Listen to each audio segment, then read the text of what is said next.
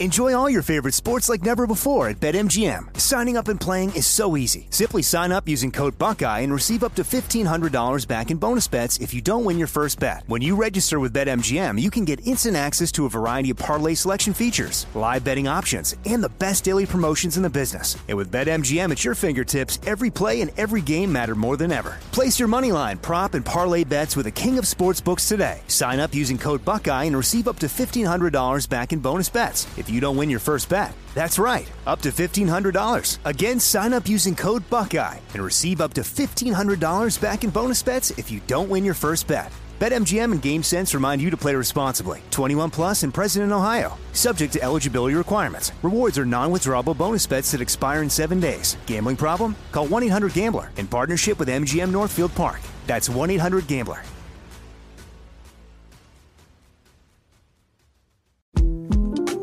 The 2024 presidential campaign features two candidates who are very well known to Americans. And yet, there's complexity at every turn. Criminal trials for one of those candidates. Young voters who are angry. The Campaign Moment podcast from the Washington Post gives you what matters.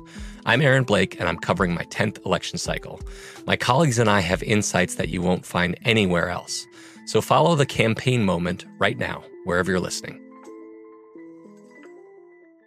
What's up, this your boy Lil Duval, and check out my podcast, Conversations with Unc, on the Black Effect Podcast Network. Each and every Tuesday, Conversations with Unc podcast feature casual and in-depth talk about ebbs and flows of life and the pursuit of happiness. Unlike my work on stage, I tap into a more serious and sensitive side to give life advice and simply offer words of encouragement, yet remind folks to never forget to laugh. Every Tuesday, listen to Conversations with Unc, hosted by Lil Duval on the Black Effect Podcast Network, iHeartRadio app, or wherever you get your podcasts.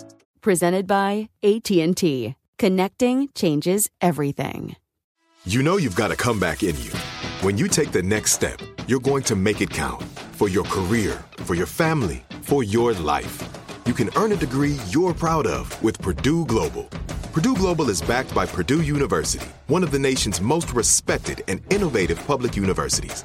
This is your chance. This is your opportunity.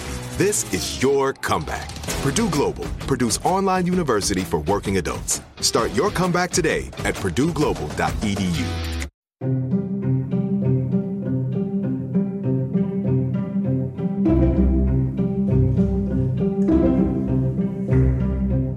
This is Lee Habib, and this is Our American Stories, the show where America is the star and the American people. And we love hearing stories from you, our listeners. Send them to ouramericanstories.com. That's ouramericanstories.com. They're some of our favorites. Stephen Ambrose was one of America's leading biographers and historians. At the core of Ambrose's phenomenal success is his simple and straightforward belief that history is biography. History is about people, he would always say. Ambrose passed in 2002, but his epic storytelling accounts can now be heard here at Our American Stories, thanks to those who run his estate. Today we will be hearing the story from early 1943 during World War II. Let's jump right in with the Soviet victory over the Nazis at the Battle of Stalingrad. 1943 got off to a great start for the Allied cause, because at the end of January, General von Paulus surrendered at Stalingrad. The Red Army took a bag of 250,000 prisoners. It probably killed and wounded another 500,000 German soldiers in this titanic struggle at Stalingrad, and had lost themselves, the Red Army, 1 million men. But of course the Red Army could make up those manpower losses in a way that the Germans could not. So Stalingrad was the pivot point of the war.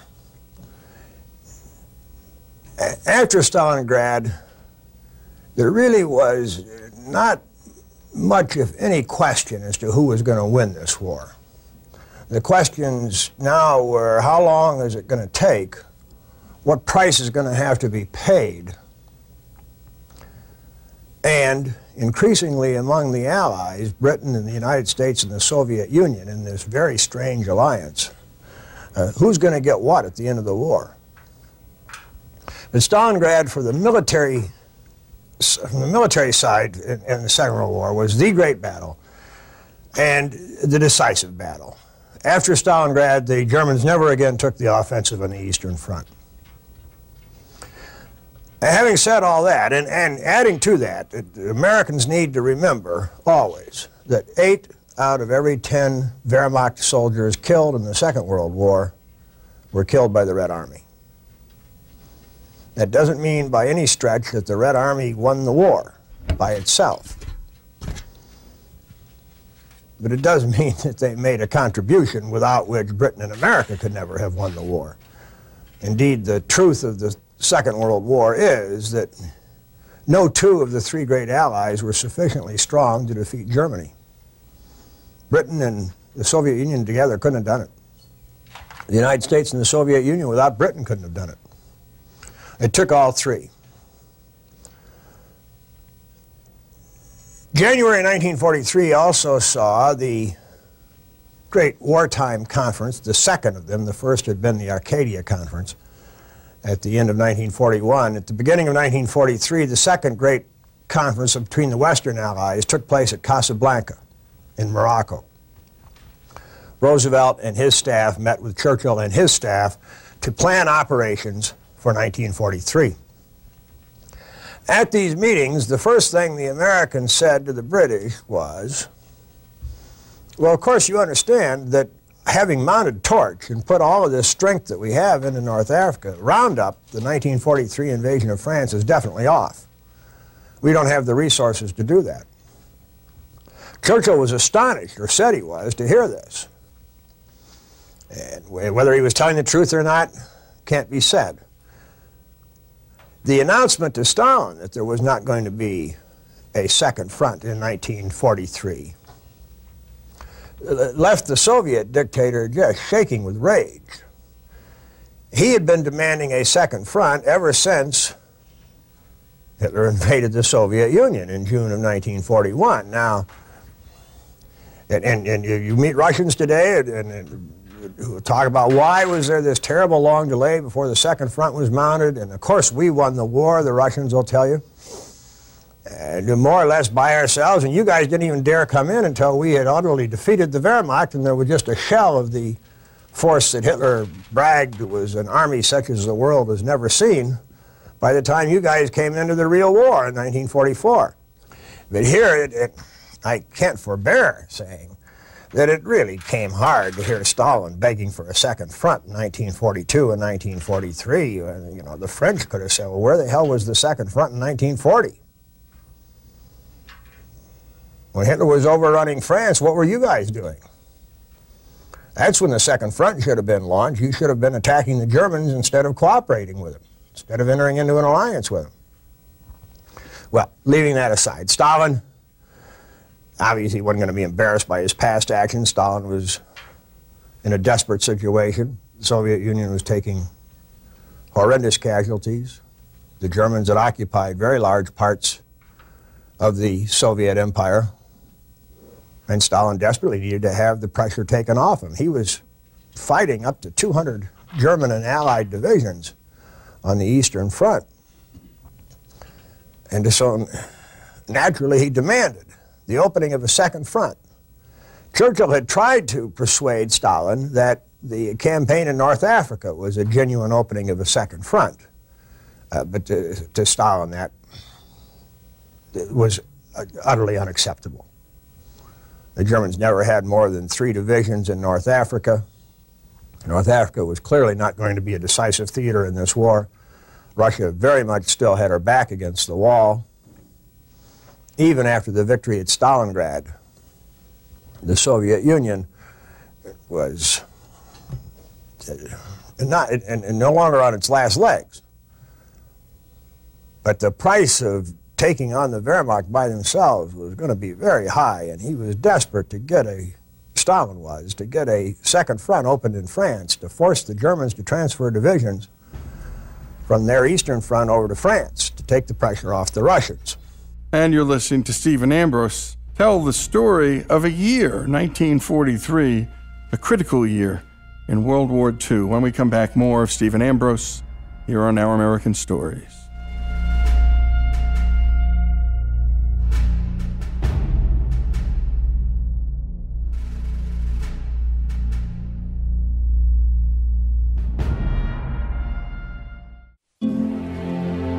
Lee Habib here, the host of Our American Stories. Every day on this show, we're bringing inspiring stories from across this great country. Stories from our big cities and small towns. But we truly can't do the show without you. Our stories are free to listen to, but they're not free to make.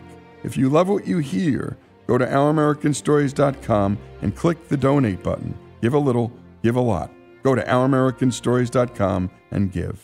Enjoy all your favorite sports like never before at BetMGM. Signing up and playing is so easy. Simply sign up using code Buckeye and receive up to $1,500 back in bonus bets if you don't win your first bet. When you register with BetMGM, you can get instant access to a variety of parlay selection features, live betting options, and the best daily promotions in the business. And with BetMGM at your fingertips, every play and every game matter more than ever. Place your moneyline, prop, and parlay bets with the king of sportsbooks today. Sign up using code Buckeye and receive up to $1,500 back in bonus bets if you don't win your first bet. That's right, up to $1,500. Again, sign up using code Buckeye and receive up to $1,500 back in bonus bets if you don't win your first bet. BetMGM and GameSense remind you to play responsibly. 21 plus and present in Ohio. Subject to eligibility requirements. Rewards are non-withdrawable bonus bets that expire in 7 days. Gambling problem? Call 1-800-GAMBLER in partnership with MGM Northfield Park. That's 1-800-GAMBLER.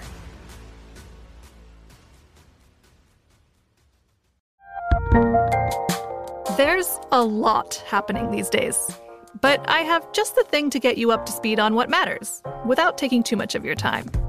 The 7 from the Washington Post is a podcast that gives you the 7 most important and interesting stories, and we always try to save room for something fun. You get it all in about 7 minutes or less. I'm Hannah Jewell. I'll get you caught up with the 7 every weekday, so follow the 7 right now. This show is sponsored by BetterHelp. We all carry around different stressors in our lives, big ones and small ones. If we keep them bottled up, boy, that can be a real problem. Therapy is a safe space to get things off your chest, to figure out how to work through whatever's weighing you down.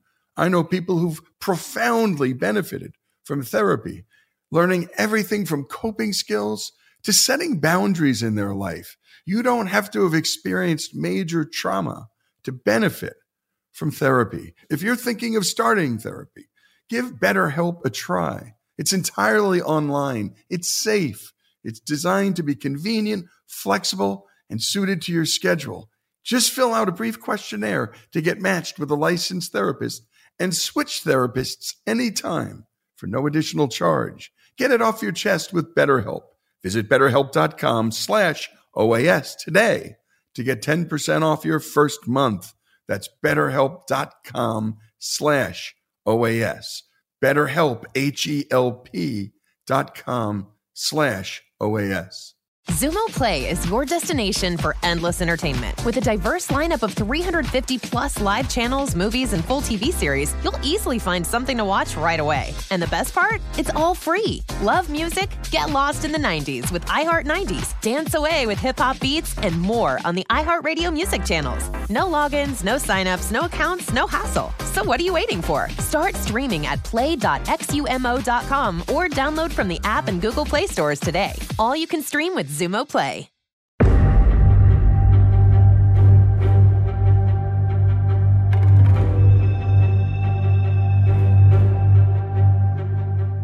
And we continue with Our American Stories. And we last left off with President Roosevelt and Prime Minister Churchill meeting for a second time during the war in January of 1943 in Casablanca in Morocco to plan operations for that year.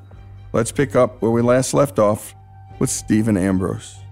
Now, a combination of things came together here at this Casablanca meeting. First of all, the decision we're not going to have a second front in 1943, and somebody's got to explain this to Stalin. And I pause there to make this point. When I say had to explain it to Stalin, what I mean is the great fear on the part of the Western Allies in World War II was always that Stalin would make a separate peace. And you would go back to the situation that prevailed before June of 1941. That is, to all practical purposes, Germany and the Soviet Union would be allies. If that happened, there wasn't a chance in the world that the United States and Britain could invade France against all of Hitler's strength. And there were some feelers came out from Berlin in the fall of 1942 as the Stalingrad battle was beginning. And they continued through the winter of 42-43, the Germans wondering if Stalin would be interested in a separate peace. And it had a certain appeal to Stalin, especially if he felt, as he was beginning to feel, or increasingly was feeling, that the Western Allies were willing to sell the Soviet Union down the river. Or more precisely, that the Western Allies were perfectly happy to watch Nazis killing communists and communists killing Nazis. And he was right to feel that way, because an awful lot of people in the Western world did think exactly that. Not, however, the leaders, especially not the military leaders, all of whom realized that if you tried to play that game, the Nazis would very likely win the war. And if they did, they would then take over the world. And if they didn't, the communists were going to win the war. And they would end up with all of the resources, especially the human resources of Western Europe, under their control. And that wouldn't be a world that we would want to live in either. But as between the two dangers, a Nazi-dominated Europe or a communist-dominated Europe, Roosevelt and Churchill and Marshall and Allenbrook and Eisenhower and all of the leaders of the Great Alliance of Britain and the United States were in agreement that a Nazi victory would be worse. I think in retrospect, the time has proven them right. We now have reached a point in world history in which both of those isms are in the ash can of history. Nazism has been gone since 1945, and now communism is gone. If World War II had turned out the other way, with the Nazis victorious in Europe, I don't know how we ever gotten rid of the Nazis. I don't think that they would have withered on the vine in the way that the communists did, or that their own people would have turned against them. Well, that's a lot of speculation. Anyway, Stalin in 1943 wanted a second front, and he wasn't going to get one. And this was a tough one to explain to him. And that fear that he would make a separate peace was very real. Oh, and I should add that Stalin also had complaints about the Darlan deal. His attitude was, the first time the Americans go to the offensive in this war, within a day of the attack, they've cut a deal with a fascist general, or in this case, Admiral Darlan. And Stalin wondered aloud to the American ambassador, well, does this mean that when you get into Germany, you're going to cut a deal with Germany's generals? I don't like the smell of this at all. To reassure Stalin, both as to America's determination to stay in this war to the end, and America's commitment to the Soviet Union as an ally, and more specifically to guarantee to Stalin that there would be no more Darlan deals, that we would not get into a cooperative mode with the German generals, urging them to overthrow Hitler and then we'll deal with you. Roosevelt came up with a wholly new concept in war. That decision and that concept also came from, it had many parents, that also came out of avoiding the mistake the Allies, and particularly Woodrow Wilson, had made in 1918. Roosevelt wanted to make certain that the Germans would never again be able to claim that they were stabbed in the back. He wanted the Germans to understand that they had been beaten. And he came up with the formula called unconditional surrender. From Casablanca, he issued a pronouncement, seconded by Churchill, calling on or setting as the objective for the Allies in the Second World War the unconditional surrender of the Axis powers, Italy, Germany, and Japan. Now, what this meant, nobody knew. Nobody had ever asked for an unconditional surrender before. And it raised a lot of questions. Well, who's going to be running Germany after she surrenders? Where's the government going to come from? What kind of a system do you intend to impose on her? And of course, the strange alliance, it could be that the Russians would get a part of Germany. And an unconditional surrender from Germany would mean that the Russians could impose on the Germans, or at least that part of Germany that they occupied, their system. Presumably the Americans and the British would impose their system on the other part of Germany. How could that ever work out? Well, nobody had an answer to that at the time. Unconditional surrender has received a lot of criticism because of its vagueness and because of the argument that it forced the Germans and the Japanese to fight on when the fight was hopeless. So that it cost a lot of American and British lives. That had a formula for a surrender been worked out, you could have had a much earlier surrender and saved a great deal of the destruction of the Second World War. And the problem with that argument is, how can anyone imagine a scenario in which the German generals managed to get rid of Hitler? So long as Hitler was around, there was no possibility of dealing with him. And in fact, Roosevelt, in the unconditional surrender announcement, made it clear that there's something else that Wilson hadn't done, that we were going to put war criminals on trial. There was going to be punishment for the guilty Nazis. Now that, of course, made the guilty Nazis fight all that much harder. And it made all Germans fight that much harder because unconditional surrender gave to Goebbels, the propaganda minister, an ideal tool with which to whip up sentiment within Germany to get the old men to tuck their beards into their shirts and pick up a rifle and go out and fight, and to get the young boys to do the same, because there was a lot of loose talk in the United States. There were a couple of senators who were talking about we ought to castrate all German males. And Goebbels was able to pick up on that and tell the German people that's what unconditional surrender is going to mean. Well, that sure makes a man fight when he hears something like that. The other side of it, though, is unconditional surrender had a clearness to it, a wiping the slate clean, so that when it was all over, you could start to rebuild a new Germany. Whether on the Russian model or on the American model, you could start to build a new Germany. And it also had a positive effect on morale within the United States. But most of all, the audience for unconditional surrender wasn't the American people, and it wasn't even so much policy towards the German people as it was a reassurance to Stalin. We're not going to deal with any more fascists. And we're in this to the bitter end. And a great job editing that piece by Greg Hengler. And a special thanks to the Ambrose estate for allowing us to use the audio of their father. And he died in 2002, but we at Our American Stories want to keep his voice alive. It is such an important voice. By the way, the World War II Museum, Stephen Ambrose helped start that. It's in New Orleans. Pay a visit. Go online. Listen to the stories. It is hands down the best museum in this country. Stephen Ambrose, the story of 1943 and unconditional surrender terms fashioned by Roosevelt, the pros and the cons, here on Our American Stories.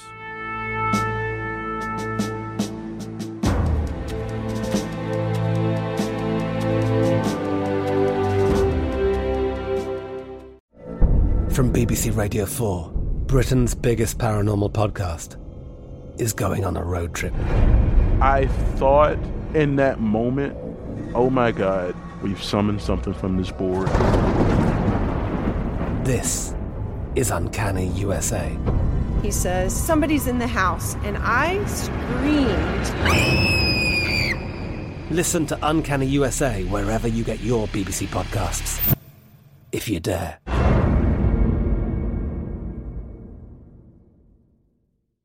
This show is sponsored by BetterHelp. It's a simple truth, no matter who you are. Mental health challenges can affect you, and how you manage them can make all the difference. That's why everyone should have access to mental health support that meets them where they are and helps them get through. BetterHelp provides online therapy on your schedule. It's flexible, simple to use, and more affordable than in-person therapy. Connect with a licensed therapist selected just for you. Learn more at BetterHelp.com. That's BetterHelp.com. Xumo Play is your destination for endless entertainment. With a diverse lineup of 350 plus live channels, movies, and full TV series, you'll easily find something to watch right away. And the best part? It's all free. Love music? Get lost in the 90s with iHeart 90s, dance away with hip-hop beats, and more on the iHeartRadio music channels. No logins, no signups, no accounts, no hassle. So what are you waiting for? Start streaming at play.xumo.com or download from the app and Google Play stores today. All you can stream with Xumo Play.